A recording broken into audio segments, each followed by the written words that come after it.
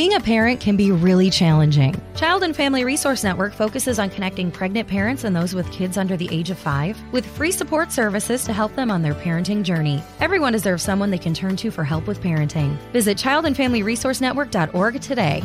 Well, look who's come crawling back. Stay subscribed because I've got a great batch of episodes coming up, starting with today's one, and what a guest. What a guest. Still haven't changed the music.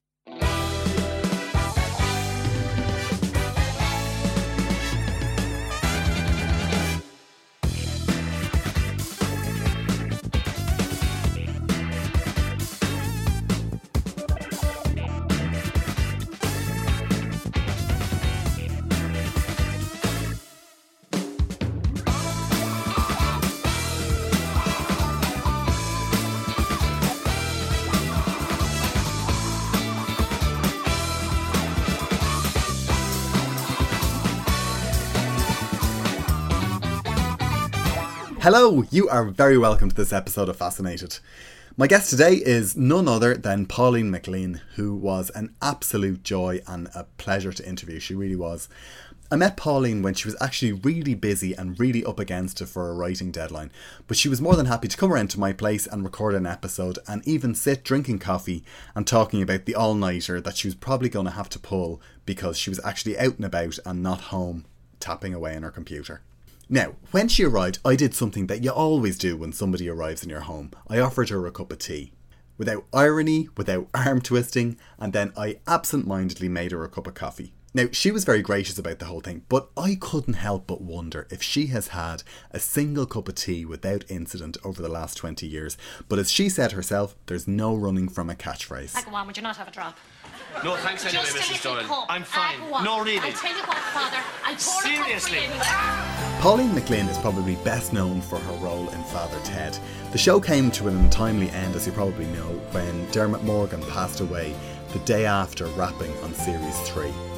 Since then, she has appeared in film, theatre, television series. Some of the ones you might remember are Threesome. In Father Figure, she was then Jason Byrne's mother. She was in Shameless. And one of my favourites was Jam on Jerusalem, which is actually written by Jennifer Saunders. Now, her latest role is Yvonne Cotton in EastEnders, and last year she actually made her debut on the London stage in The Night of the Burning Pestle. Now, as well as being a fan of her work over the years, I've been lucky enough to meet Pauline many times, and she is one of those people that people just tend to gravitate to her because she's just really funny, really entertaining, a really good hostess. She's so chatty, and as you'll hear from the interview, she is fantastic company. Now, I should admit here, I don't really have to do anything in this interview, and you'll hear that yourself. In fact, if you listen closely, you'll actually hear me choking on a biscuit. That's how relaxed things were. I was actually eating a biscuit. And before you email me to ask what it was a Fox's Classic. You know those bars with the cream in the middle? And yes, you can still get them.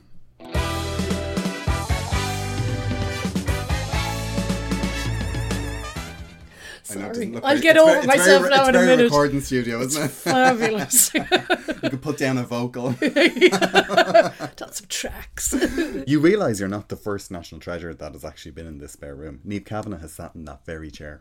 Oh my God. Yeah, of the big voice. Sorry, I'm a Eurovision Really?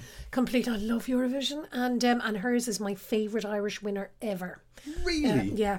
In Your Eyes. Oh, I love it. I never would have put you for a Eurovision. Oh, yes, definitely. And I'm, like, for instance, completely in love with Conchita Wurst. Yes. What a song. Yes. What a voice. I know. What a gown. Why but not? He's beautiful in both streams. Oh, he and she is, they are fabulous. A stunner. Like nothing else. You don't sing yourself? No, I don't.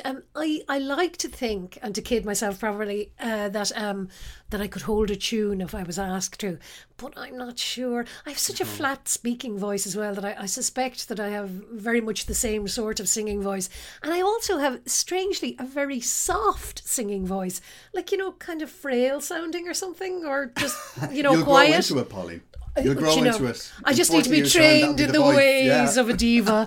I would love to be able to sing. I mean, I must say, of all the things to be able to do, I give everything up to be able to sing one song well. Oh. It's just, it's like a secret weapon, isn't it? It's fabulous. Although I have to say, I hate a sing song.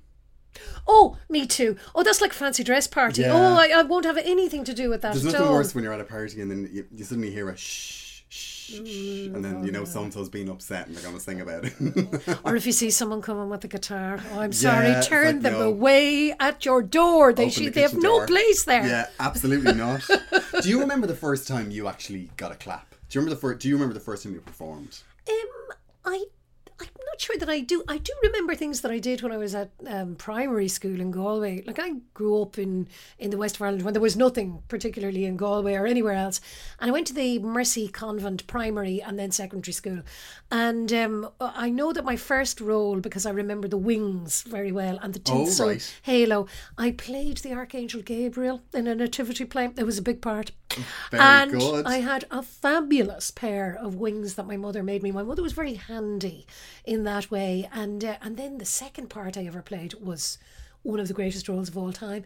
I was Snow White in Snow White and the Seven Dwarfs, and she made me a perfect replica of the cartoon Snow White, the Disney. Your mother made that? Cartoon one, yeah. There's a picture of it somewhere. I even have the hairdo to go with it. Oh, well, wow. It was such a thrill. So, I started big on the parts. Well, second production, you were the lead.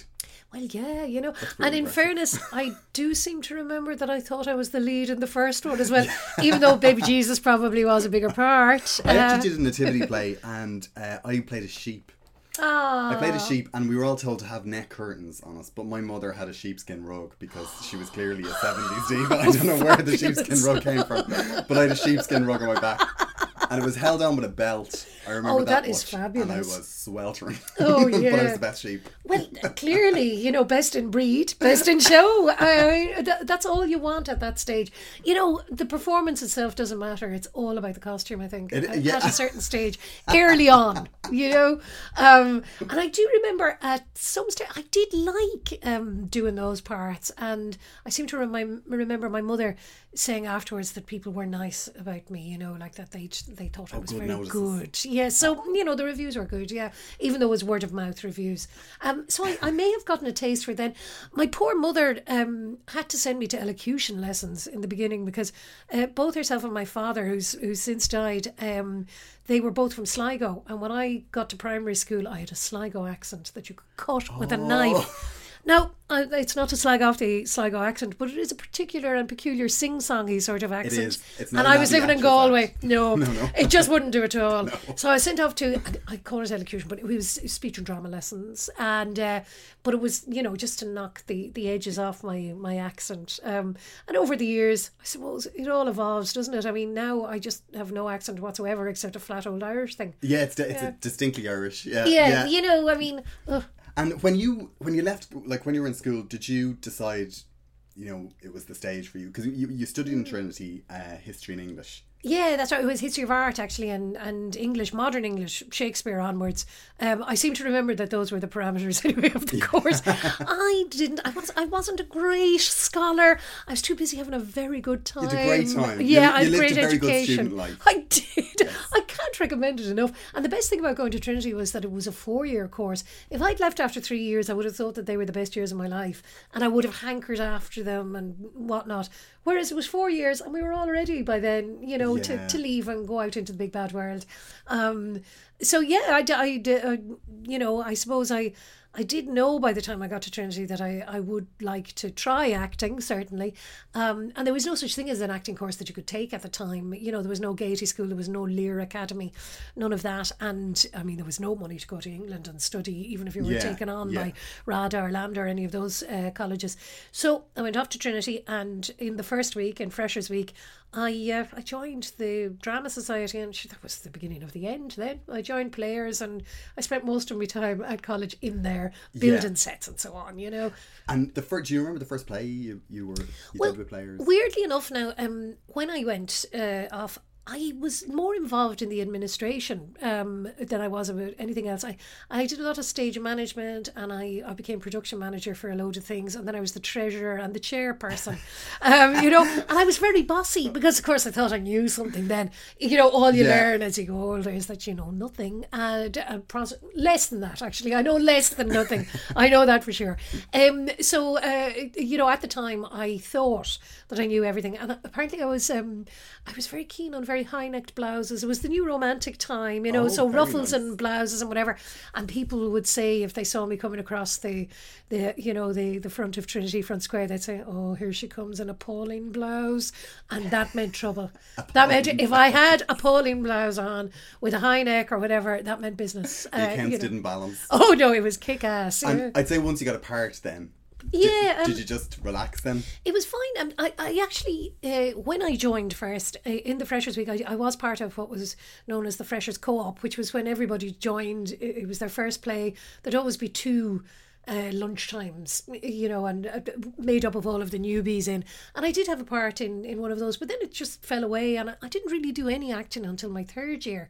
And Mr. Martin Murphy wrote a version of The Trojan Women because he had studied Greek. He proper brainy boy, and he had studied Greek, and he did a fabulous translation of The Trojan Women. And I went in to talk to him about something else entirely, and he thought I was auditioning, but he forgot to ask me to read for anything. And then I saw my name on a cast list, and it was only when we were doing rehearsals he went, "Oh yeah, forgot to actually ask you to read that out loud. I just thought you'd be right for this." So we went from there, and I did a lot of stuff with Lynn Parker, who afterwards set up Rough Magic. You know, we worked together from those days, and in fact actually famously hated one another on site in student accommodation. Yeah, hated one another, and then we were thrown together, set building and the like, in Players, and discovered that we rubbed along quite nicely.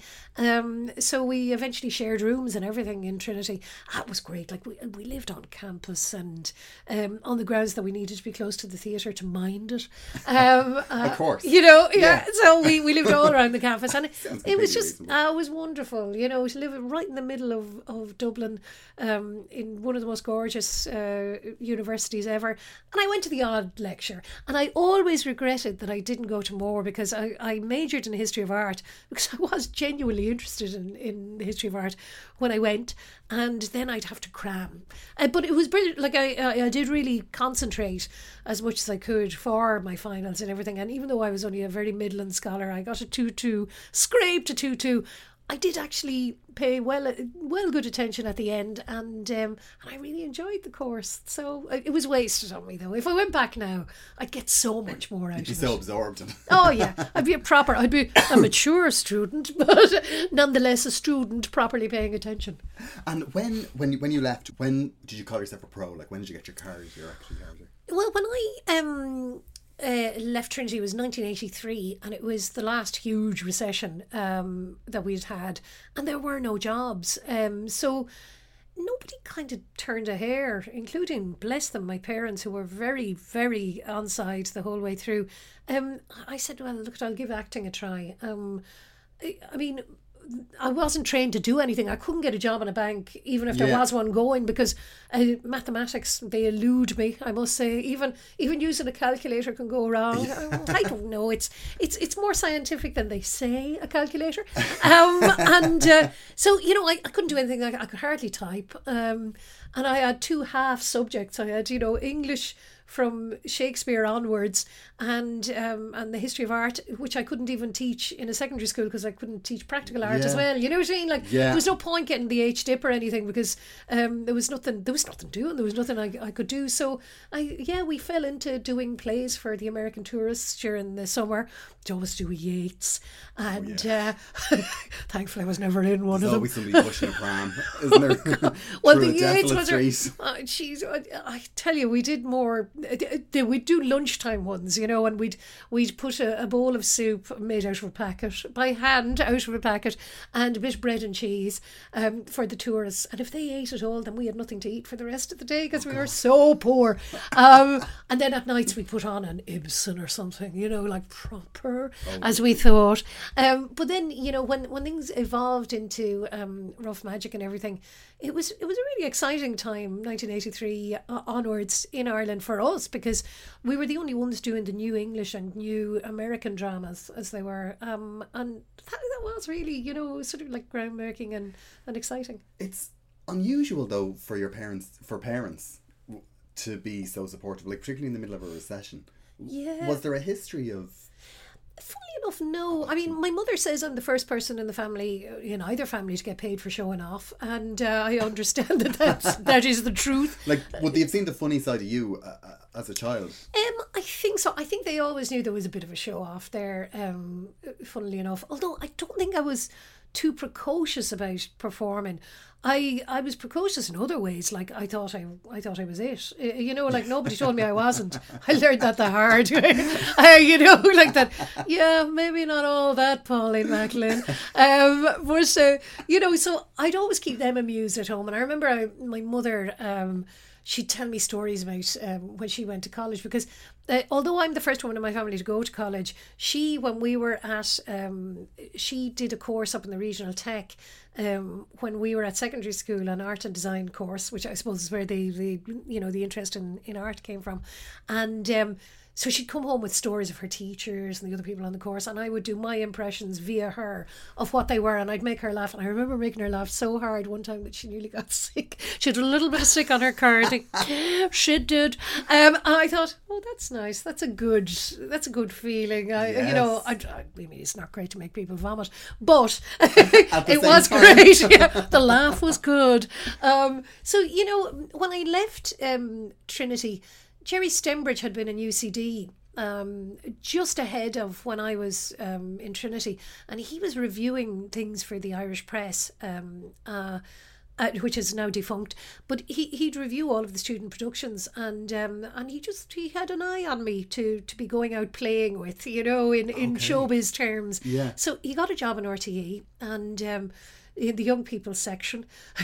Very, very irresponsible of RTE, really, when you think of it. But he was given his own show, and he wrote something called Nothing to It, which we did for a few seasons. And it was basically myself, Michael Murphy, the actor, and Veronica Coburn, who's the actor and clown. And we played ourselves and everyone else in the series. And it was supposed to be an educational series for young people, so that, say they wanted to become a journalist. Well, yeah. we'd do an episode about journalism, how you might get into that. And then there'd be a discussion halfway through the programme, with people who wanted to be journalists or people who were journalists giving advice. Yeah. And of course the discussions got shorter and shorter as the drama got bigger and bigger. And indeed, on the journalism programme, a young Fiona Looney came along to say that she wanted to be a journalist, and we didn't even put her off. Look what happened there. But we did it, and in the meantime, Dermot Morgan was sort of in his I suppose wilderness years with RTE. Like he was kind of like born out of time. It was before this whole swathe and of stand-ups, Irish stand-ups, and of who comedy, you are a part, a swathe of yous. Yes, and alternative comedy, and he was sort of like at the end of almost, the older style, if you like, almost, just after Music Hall, but just before the alternative comedians came along, as they are so called. And he spotted that we were sneaking a comedy in at 6 o'clock on a Monday, between 6 and a half, 6 in the evening. I was thinking, young people. who are they? Who let them do this? He wanted to know, so he took down the names at the end of the roller one night, and he rang Stembridge, or got in touch with him and said, look, I've had an idea for a political satire review of the week for radio. Do you want to be part of it? And that became Scrap Saturday, and they went, well, we better get a woman in to play all the women of Ireland. And that was me. So there you go. Gratefully accepted. Yes, Gratefully yes. accepted. I shall do that. Thank you very that much. Would be lovely. Yeah. Because Scrap Saturday is still, it's still held up as, the political satire of, that and of that Victoria. time, yeah. I mean, Hall's Pictorial Weekly also had just been, had sort of, it was a prelude to all of it, I suppose. And now there's Irish Pictorial Weekly, which is just brilliant, I think. And so it's, there's a very noble tradition of every so often there'll be a show that comes along. It kind of sits in with the recession. You know, once there's a recession, when everyone gets comfortable, like, we don't need to attack anybody. Yeah, but then once we start to feel the pinch again, it's like, we need to pull this sword out. Let's start shouting, but it was great fun, the Scrap Saturday stuff. You know, like we heard that they were sending tapes of it out with the diplomatic bags every week out to, you know, Moscow and Australia and wherever else. It was required listening for all the for the embassy staff, and that was a bit of a thrill. And then there's the lore of it was cancelled with political leanings. Yeah, I don't think so. I mean, you know, RTE just never asked for it back. You know, we did 2 seasons of it, and then they just didn't want any more. Yeah, would you believe it? It's the strangest thing about a load of you know, the most famous series are quite short. God. Yeah, but it was. Yeah, I always thought that was. It just seemed like it was more of a staple. Yeah, when I say 2 seasons, I suppose I might mean over 2 years, you know, but obviously when the Dáil wasn't sitting, we didn't do programmes, you know, so, you know, it kind of tied in with when they were inside in Dáil Éireann. So yeah, the only time we resurrected it was when myself and Dermot were involved in Father Ted, and we knew that when you did radio comedy in London, a lot of the time you do it in front of a live audience. Yeah. So when Today FM... or it was it Irish FM or something like that was called in the beginning. Ireland FM. That's it. Yes, yeah. When it started off, to kick it off, we did a live Scrap Saturday from Andrews Lane Theatre, which was still there at the time, and we recorded it just ahead of it going out. But live. Wow. Well, the lawyers were kind of really nervous, just in case. So, they had time to listen to it and go, I don't think we'll be sued for any of that. Let it out. But it was great to do it in front of a live audience, and that was the end of it then, you know. But it went out on a lovely kind of an experimental high. Yeah, I always think it's such a shame that actually in Ireland we don't do more of that, like radio in front of a live audience. Yeah, because it's wonderful. Like Colin Murphy doesn't so much of it up BBC North, but or you know, brilliant. Comedy shows definitely. You know, they work really, really well with you know, little comedy series, and they get their own little followings and a whole lot of people who come along to all the recordings, and it really does make a huge difference listening back to it as well. You know, to hear people laugh. And how soon after Scrap Saturday did, you know, obviously we have to talk about the big elephant in the career. Priest in the room. And to do the housekeeper in the room. The housekeeper, absolutely. You know, you arrived and I was going to offer you a cup of tea, and I was like, it's a terrible thing to have a stigma on for the rest of your life. I know, a catchphrase is a curse. I would say that, all right. But I think I did well out of it, because, I mean, poor old Frank Kelly gets, you know, fake drink arson girls shouted at him, whereas I just get offered tea. Yeah, you know, so it's fine. Not too bad. It's a gentle thing, and I do love a cup of tea, so that's great. The Father Ted thing was, it was a good few years after we'd finished with Scrap Saturday, all right. Yeah, but the guys who wrote it had knew of Dermot being Father Trendy, for instance, you know, on TV, because he did those brilliant things of, you know, he'd always interrupt a show and say, "Isn't life an awful lot like a cupboard?" And then he'd have some tortured metaphor about how it's like a cupboard, and you know, and it was all very heartfelt and everything.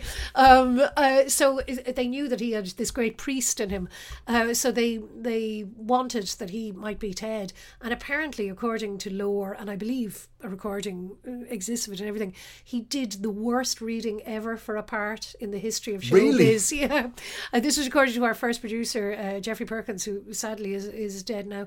But he said that it was the worst thing he'd ever seen in his whole life. He got sent away, and Stembridge, I think, fluffed him up a bit, and you know, sent him back in with a bit of acting tips going on, and whatever else. And then clearly he was, because, you know, nobody else could have been Ted. I think that's the thing. He's just perfect as Ted. But that's like the Fawlty Towers thing, you know, that telegram that goes around every so often on the internet, and it was the first rejection of Fawlty Towers about how it was a disaster and it would never work. Well, Jeffrey Perkins, who was the original producer who said to the writers, Graham and Arthur, of Father Ted, he said, "I don't think this is a once-off," because they wrote it as a once-off, an hour-long special about a priest going back to Maynooth for a class reunion. And Jeffrey read it and he thought, I think this is a sitcom, this is a series. And that's when they started to write it in half-hour batches. But he left and became head of comedy at the BBC, of series comedy, not broken comedy as they call the sketch shows, but the other kind, the joined-uppy, maybe, I don't know, comedy. And the first thing he did was he took out the files on Fawlty Towers, and everything, all the reviews, everything for the first series were terrible. Really terrible. Wow. Everyone went, no way. There's no way this was ever going to come to anything. And that's now after they'd made it. That was after all the rejections in the beginning, saying, no, this will never fly. Then they made it and everyone went, no. And of course it is maybe it is maybe the greatest series ever made. I think, it's incredibly funny. It's so heartening for anyone that's ever had a dodgy review. It's like, these couldn't have been worse. Wow. And when you were first approached for Father Ted, did Graham and Arthur, did they have you in mind when they were writing Mrs. Doyle, or did you just go and read it? Not at all. I was doing a show in the Abbey Theatre at the time. It was a Hugh Leonard show, and I knew that there was talk all around the town of all the other actors in the show saying, well, I'm going in to audition for this sitcom, it's very funny. And Stembridge kept saying to them, he said, why are they not seeing Pauline for Mrs. Doyle? And they went, too young. And in the end, they couldn't find Mrs. Doyle. And I got called in when the posse had moved on and gone back to London, because normally when you went into audition, it was a whole bank of them, writers, producers, the director Declan Lowney, they were all there, and they couldn't find a Mrs. Doyle. So I went in and I just read for a camera, and the casting person, it was the Hubbards who cast it, but I had a really dodgy chicken sandwich the night before, and I was just trying not to get sick all over everyone. And in fact, I nearly didn't go in because I knew I had a matinee to do as well as an evening show, and I was going in the morning to audition for this, and I just thought, I'm too ill, I can't do it. But I got myself out of bed and I went in. I'd say I looked 100, so that was good. I didn't look too young then, I can tell you. And I don't know, having read it, I just knew what was going on. I just thought, I know what this is. And the call came very shortly afterwards. Don't cut your hair, don't do anything, we've a good feeling about this. And I was just about to finish the show in the Abbey, and I went off on a holiday with the then boyfriend to Barbados. And when I came back with my tan, I got off in Shannon and I made a call. I said, am I supposed to go on location for this show? I'm going to stay where you are. Someone will come in a car and collect you. So I got into a stranger's car. I got driven to the middle of County Clare, and at that stage, nobody believed me that I hadn't read the series. They went, oh yeah, funny. And I went, no, really, I haven't. And we even arrived in London a week later and I still hadn't read it. They thought I was joking. So, in fact, we were well through the first week of rehearsals by the time they gave me all of the scripts. So, I don't know, I was mad. So you'd no idea what you were getting into? No, we thought it was funny, but weren't sure that anyone was going to notice it. I mean, it was Channel 4, 6 episodes, that's all. But it took off. It got a BAFTA in its first year, and that really then launched, and people went, oh, hang on, funny thing over here. Before the actual BAFTA nomination came in, did you have any inkling, like, because obviously you do 6 episodes or something before anything's aired? No, it got slagged off. Particularly in the Irish press, they were saying, oh, well, look, the laugh track is ridiculous. But that was actually a live audience, because we did do it in front of a live audience in a studio. But it was kind of like one of those things where, you know this well, and it's even more nerdy when it comes to TV comedy, but an awful lot of the comedy lads are nerds. And we knew the nerds loved it, the comedy anoraks, but that didn't mean that the public were going to love it. To being broad comedy.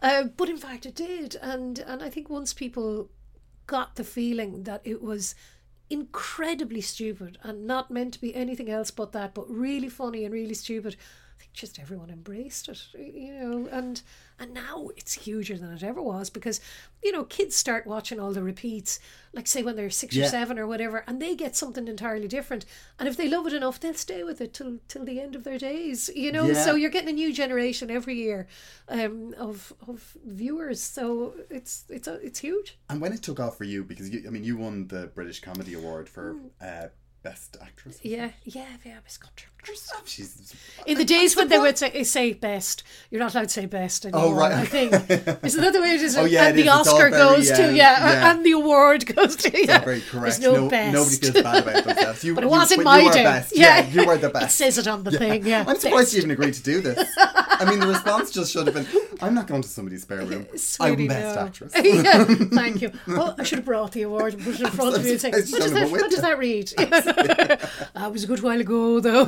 But when that happens, I mean, that must be such a, particularly for something, it must have been so quick, because wasn't it for season 2 you won it? Yeah, I think so. I'm not sure really, because, we only did 3 series of Ted and Christmas special, and that's it. So I think it comes to like 22 episodes and a 1 hour special for Christmas. That's it. And when it exploded for you, that must have been such a... Well, it didn't happen like that. I don't know anyone for whom it does, to be honest with you, happen like that. Like, yeah, I won the award, but, I think people thought we spent an awful lot more time during the year doing it, number one. Yeah. And secondly, because I was at the time certainly younger than Mrs. Doyle, I'm not so sure anymore. I may have hit exactly her age range now, but despite the fact that I'm only admitting to 38, Dead right. Dead right. Keep it that way. Yeah. But sorry for whimpering there, but anyway, people. If they were going to see me for something, number one, had to get over the Irish thing, and secondly, thought that they were going to meet an older lady, so I'd walk in and they'd go, oh, not quite what we were expecting, so it kind of didn't lead directly on to anything in that way, and in fact, if anything, something like Ted ruins you, I think, because you expect every script that you get to be as good as they were. Like, geez, these things would come in perfect. F your effing wife. Oh, I don't know why they have to use language like that. I stick this effing pitchfork up your hole. Oh, that was another one. Oh, yes. I see what you mean, Mrs. Doyle. Bastard this and bastard that. You can't move for the bastards in her novels. It's wall-to-wall bastards. Is it, Mrs. Doyle? You bastard, Anyway. you fecker, you bollocks. Get your bollocks out of my face.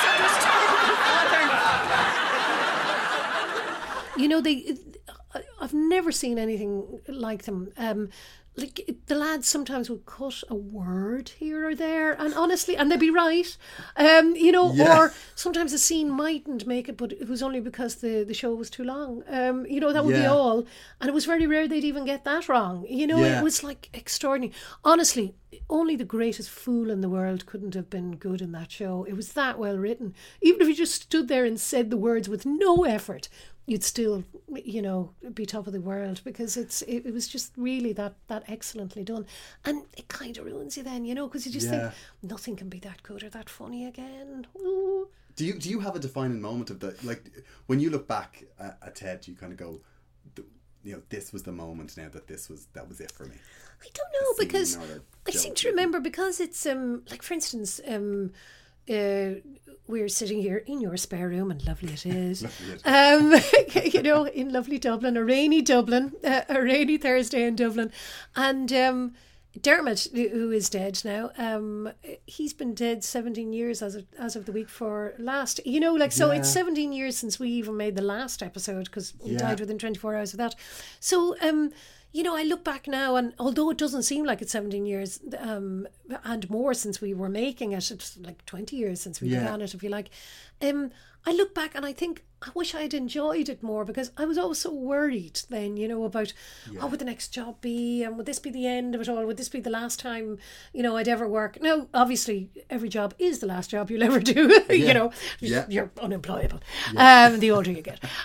So, I understand all that, but at the time, I was so worried about stuff like that. I think it didn't allow me to enjoy it as much as I should have, which is a shame, really. But looking back now, I laugh like a drain anytime it's on, and I've forgotten so much about it. I'll watch an episode and I'll go, oh my God, all that happened in this one episode. And, they were always new people to play with every week. So, even if the Fab Four, as I used to like to call us, the priest and housekeeper, even if we were getting on one another's nerves, there were always new people to play with, so we never killed one another properly as a result. I was quite shocked actually today, because I read up a bit on Ted today, and I was so surprised to learn that Dermot was 45 when he died. Yeah, he was just short of his 46th birthday, imagine. Because I was a kid watching Incredible. that, and I kind of thought he's an old man because he's got grey hair. Well, it was it was weird, when he did die.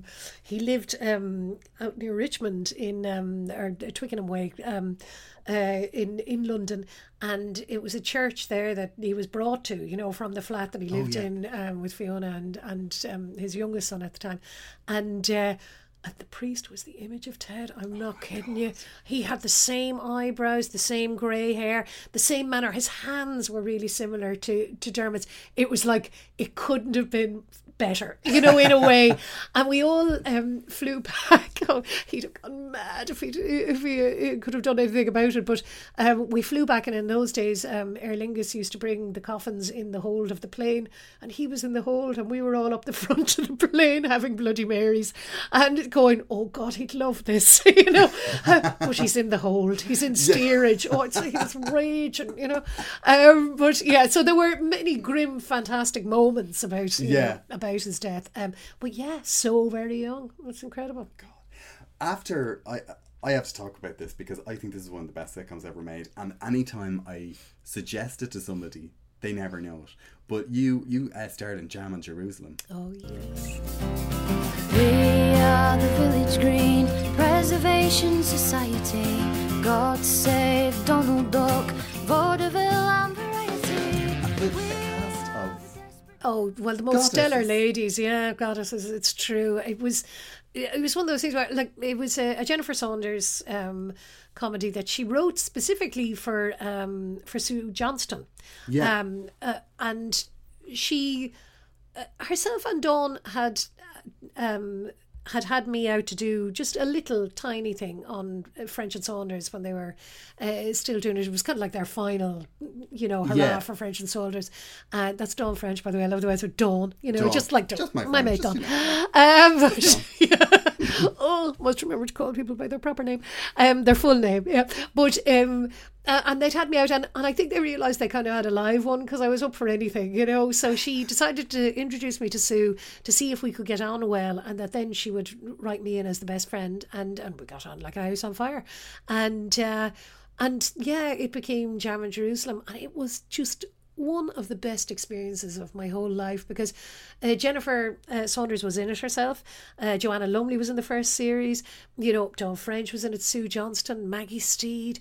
Just so many people. It was like incredible. The enjoyment and the way we, the best thing about it, and I think that this is probably why I love it as much as I do. There were no egos on that show. Everyone was just thrilled to be out playing with everyone else. And as a result, it was the happiest cast, that you could ever hope to work with. It was bizarre because you could describe it two ways. One, it was a homely sort of sitcom. And on the other side, it was absolute lunacy. Yes. It was it was just so funny. Yeah, it was really, one of the most wonderful times. And of course, almost the opposite of getting the word perfect scripts from Graham and Arthur for Father Ted, Jennifer is famous for just not writing it down. It's they'd be begging her for a script, saying, look, it's just so we'll know what locations to go to. They're like, we're going down to Devon to do our outdoor bits, please.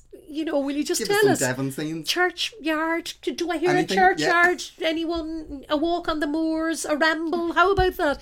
And it was really just wonderful time. And the ladies, I think we'd all in the morning get together again.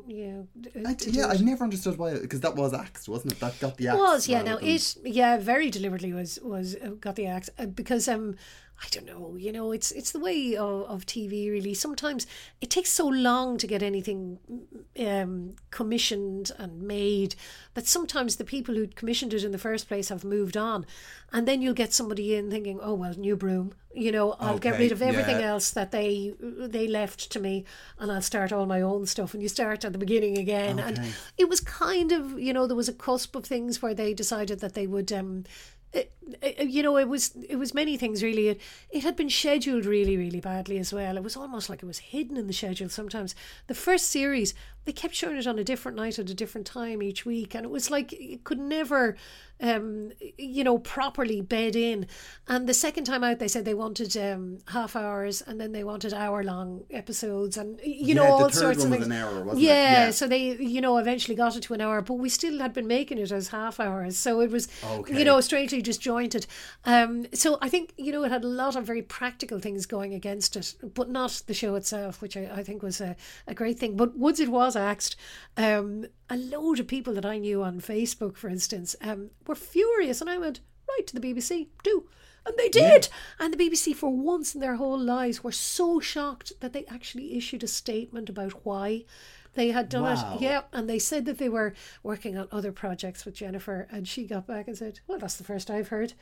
What are these projects, So it was in the papers quite a bit, where everyone was going on, this won't do at all. Because it's interesting, in the last series of these, I interviewed Bernie Rosenzweig, who produced Cagney and Lacey, and the same thing happened with... the viewers got in touch and actually bullied the networks into putting it back on the air. Mm-hmm. Well, it's kind of like Ripper Street these days, which I love. As you know, it was axed by its TV channel, and now they're making it for the internet instead. Because there's a whole new way that people are watching TV now. There's also there was a series called Veronica Mars. Now I don't know much about it, but they axed it after the third season in the US, and fans a few years later crowdfunded to make a movie to wrap it up. Wow. Which is that's a real shift in the power. Well, sometimes you don't want to not know what happened. Isn't it true? You think we've got to have closure here. Yeah, exactly. Now, you've always managed to straddle that fence between comedy and straight stuff. And it's funny, actually, a few weeks ago, I was flicking through and came across a movie, The Return, that you did. Oh, yes, with Julie Walters. That's right. And it's interesting because at the end of that movie, both you and her have a scene that is... it's chewing up the scenery. It's like full on row. Yeah. It's a big dramatic. It's kind of the climax of the movie. And I couldn't help but look at that and go, God, that could have been one of the most hilarious scenes. Well, do you know, it's funny. I know the scene you mean, although I've only seen it once, and I hardly remember anything about doing that. Except that I do remember we stood in the front room of a house in Sandymount where we were filming. And the two of us looked at one another and said, well, it's the two tea ladies today. But we were the only ones to say it. Like everyone else was like sort of creeping round the fact that Mrs. Overall and Mrs. Doyle were in the one room, And of course I was totally awestruck. And, but we were the two tea ladies waiting to go out to Hammer and Tongs. And that was wonderful. It was great. It is a great scene. And well, she'd be one of the people, you look at and you think, that's what I'd love. Her career is just amazing because she can do all of the comedy stuff and she can also do all of the really straight stuff. And you just think, please, can I have anything that she doesn't want to do? How about that? That would do fine. I'll take the leftovers. Yeah, she is amazing. Yeah. I saw her in Acorn Antiques, the musical, which was absolutely amazing. She was just fantastic. And there's an interesting link here because Graham Lenihan has recently said that he thinks Father Ted could work as a musical. Yeah. What do you think of that? I saw because that. Because we were talking about singing it. Yeah, I know. By comparison. I could probably do a kind of... I always thought that the rap that the Fugees did, one time when they were going that would be Mrs. Doyle's tea rap, I said, will you have a cup of tea? One time. Two time. And she just keep going. But it would make a great musical, I think. It would be mad enough to be a musical, definitely. But you always hear that they're going to remake it in America, and I keep asking, who would you have as Mrs. Doyle? And I say, well, if I'm not available, Whoopi Goldberg. How about that? Because I'd like it to be something quite different from me. If it's not going to be me, you don't want it's a different woman. I think she'd be a great Mrs. Doyle, actually. Yeah, she'd just be different. Recently you've started... I keep saying recently. You're just an ingenue, Pauline. That's what it is. Just starting out. Well, 38. What can I tell you? You were in the Globe at Christmas. Yes. That must have been amazing. Well, finally got properly onto a stage in London last year, which was great. And it was, in fact, in the indoor theatre that they've now built at the Globe down in Southwark. So outdoors is Shakespeare's actual Globe, which rebuilt, not his actual one, but built just like he would have had it. And it's outdoor, so during badder weather, and I will say badder rather than worser weather, but because it is the bad. Yeah, true. There are no rules. You can make up any word you like. We're Irish, we do it all the time. But during the summer, it's ideal for the big dramas. But they, in order that they could move indoors and do stuff indoors, they've built a candlelit theatre based on what theatres of that sort would have been like 400 years ago, and it is just a jewel of a place. It's just magnificent. They have made it though so that there are equally as many bad seats in it as there would have been 400 years ago as well. Because a lot of the time people who go to the theatre to be seen to be at the theatre. Of course. So naff all to do with the play they were at. But the one that we did do, it's supposed to be unstageable, but it's not. It's called The Night of the Burning Pestle, and it's just this romp, that kind of covers everything. You can see everything in it. You can see Monty Python, you can see Panto, you can see, there's rip-offs of Shakespeare all the way through it. It's just like really great fun, and it has some moving bits as well. But I must admit, I earned my money on that because I was the citizen's wife. The wife and himself sit in the audience, interrupting and going, "This isn't what we want at all. Oh, this show won't do. Oh no, what we need here now is," and they keep asking for things, and their apprentice Rafe is the one who they send him up on stage to do what they think would make this show much better. But it meant 3 hours of every show sitting in the audience. There wasn't a moment when you were off. There was no rest, and the days when we do it, a matinee as well, was 6 hours roaring in a corset. So and it was quite a spectacular costume. It was lovely, yes. It had very, very big puff sleeves on it, yes. Very lovely. And a very jaunty hat, I will say. Yes, very jaunty. And we've recently seen it as well in on the Cobbles. Not the Cobbles. Oh, yes. EastEnders. EastEnders, yes. Yes. Cobble, well, there's a certain amount of cobbling up by the Queen Vic, yeah. Yeah, I mean, while I was doing The Night of the Burning Pestle the first time out, which was the beginning of last year, and we just resurrected it then for Christmas now and into this new year, because it went really well. But while I was doing it the first time, a call came through from EastEnders, and I kind of didn't know how I felt about that. I went up and I read for the part because, I very rarely just get offered something, sometimes it happens and that's lovely. And then other times you have to go up and you audition just like everyone else. Yeah, fight with them and say, "You really want me?" And I went up and I thought, do they really want me though? Or do I really want this? Like, would it not be weird joining it? But as it happens, EastEnders is my favourite soap, and I was joining the rather iconic family of the Cottons. So I just thought, that would be quite nice. And for once, even though I was beyond in the England, I thought, would it be good to be Irish in this, because they very rarely have an Irish character. I think there was only once, Liam O'Wanley, I think, was a barman at one stage in it many years ago. Yeah, I think so. And I think that's about it on the Irish. So yeah, I went up and I came back and told everyone at the show. I went back in to do The Night of the Burning Pestle. I said, that went very badly. I want to hear about that. And I went into the dressing room and got a phone call and came back and said, all right, I'm on the set on Monday. Apparently I did get it, yeah. So I've done some stuff on EastEnders, yeah, and I loved it, I must say, because not only is it my favourite, but it was just, there's something about it. It's an institution. Yeah, it is, and it was a nice part, and who knows, I may return. The rumour is that I will, for a short while. I don't think I want to be a lifer on it. I mean, they know that. Yeah. I prefer to just hop in and out and create a bit of havoc. That'd be lovely, you know. I would imagine that on a soap, is it a pressure cooker? Like, yeah, I thought that it was going to be more than it was. You know, I was a bit afraid, I suppose, that, you know, you might be stepping into a nest of vipers of some sort. You know, like that there's some people who are there so long that maybe, you know, they wouldn't welcome you or whatever. Not so at all. It was, they were just wonderful. And they work long hours and work really hard and fast.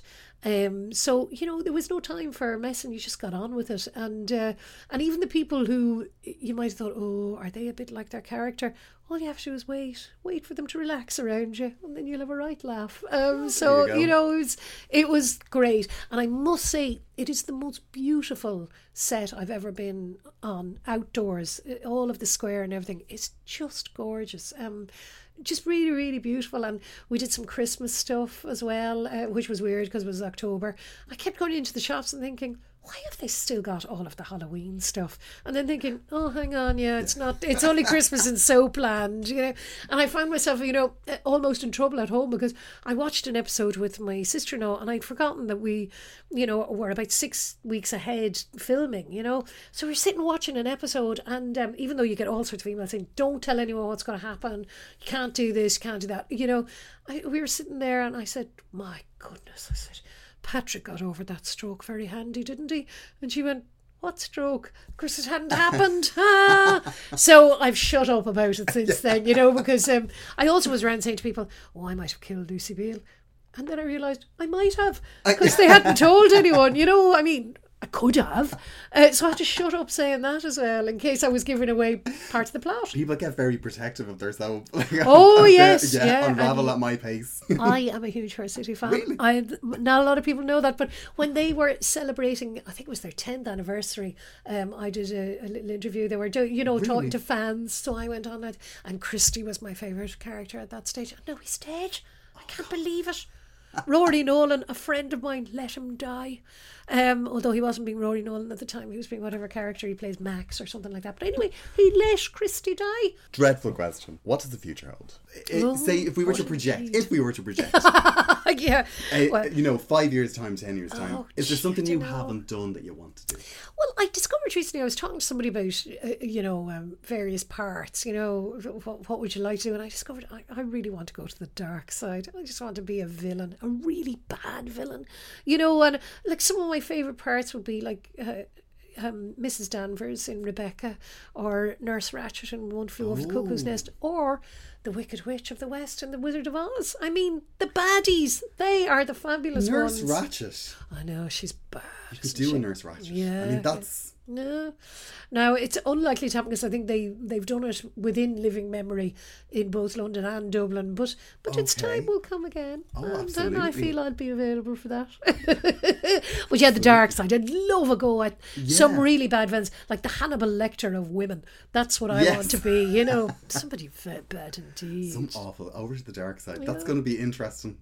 So, well, funnily enough, the last grown-up book, if you like, that I wrote, I'm reluctant to call them adult books anymore because of 50 Shades of Grey. It's a whole different kettle of fish. But the last one I wrote was about 3 years ago, and I kind of ran out of stories to tell. But I would like to try one now, and I've been sort of like doing a bit of research for it as well. That's the good bit, you know. Oh, this is real research here. I better read this book. I'd like to write one where people are murdered in horrible ways, and I don't know if I could do it, but yeah, I'd love to write a good thriller. I don't think I have that total,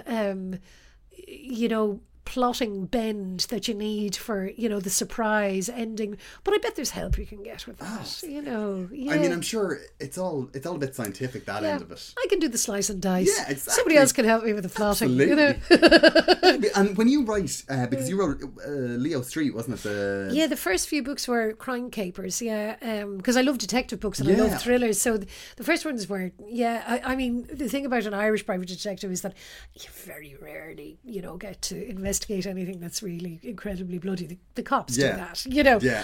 So mostly it's insurance fraud or infidelity. You know, it's kind of like grey, awful things. You know, a bit. You're just snooping around really, and ruining people's lives probably. But is that moving at all? Oh, it is, yeah. Is it? Oh, God, yeah, sorry. I just get nervous because... Oh, it is, yeah, sorry. It's, you know, just... Would you do it all again? Yeah. Do you remember the first time you performed? I remember it was primary school. But yeah, when...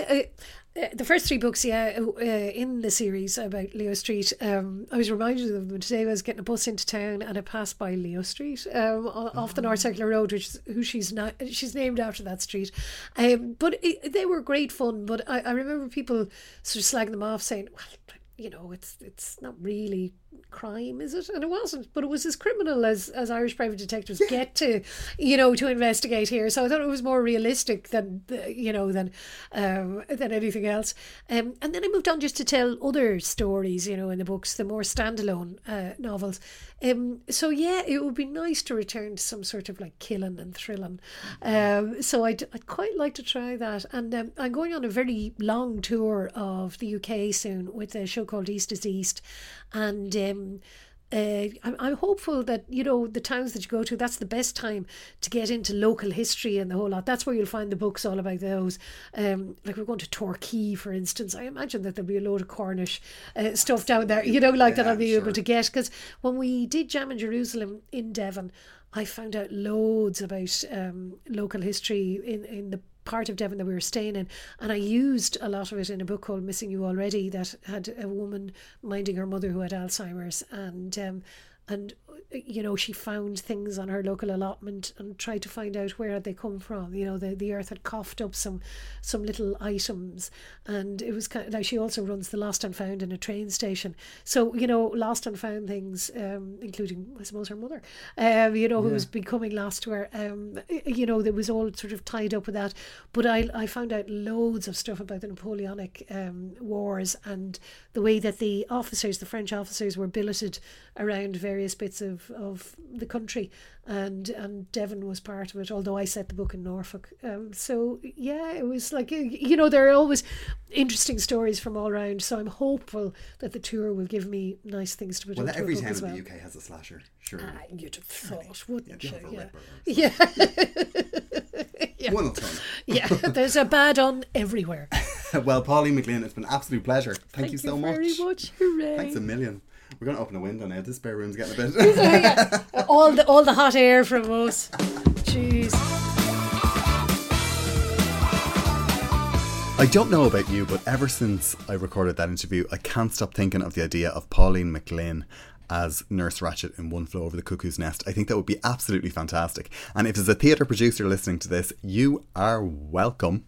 Pauline will be on tour in the UK later in the year with East is East. Her novels are on iTunes, and for God's sake, go and watch those sitcoms. They're absolutely fantastic. If you want to get in touch with me, garrod@garrodfarrelly.com, or you'll find me on Twitter. There'll be a new episode soon, so thanks for listening.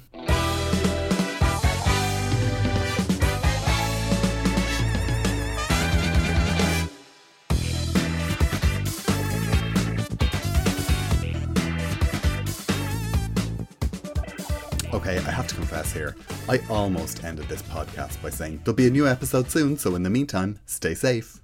Seriously. If I ever say anything like that, please send me an email and tell me to cop on. Also, if you have any ideas of how to finish this podcast, all I have is thanks for listening. Have a great weekend! That's it, I'm definitely putting this out on a Friday. Being a parent can be really challenging. Child and Family Resource Network focuses on connecting pregnant parents and those with kids under the age of 5 with free support services to help them on their parenting journey. Everyone deserves someone they can turn to for help with parenting. Visit childandfamilyresourcenetwork.org today.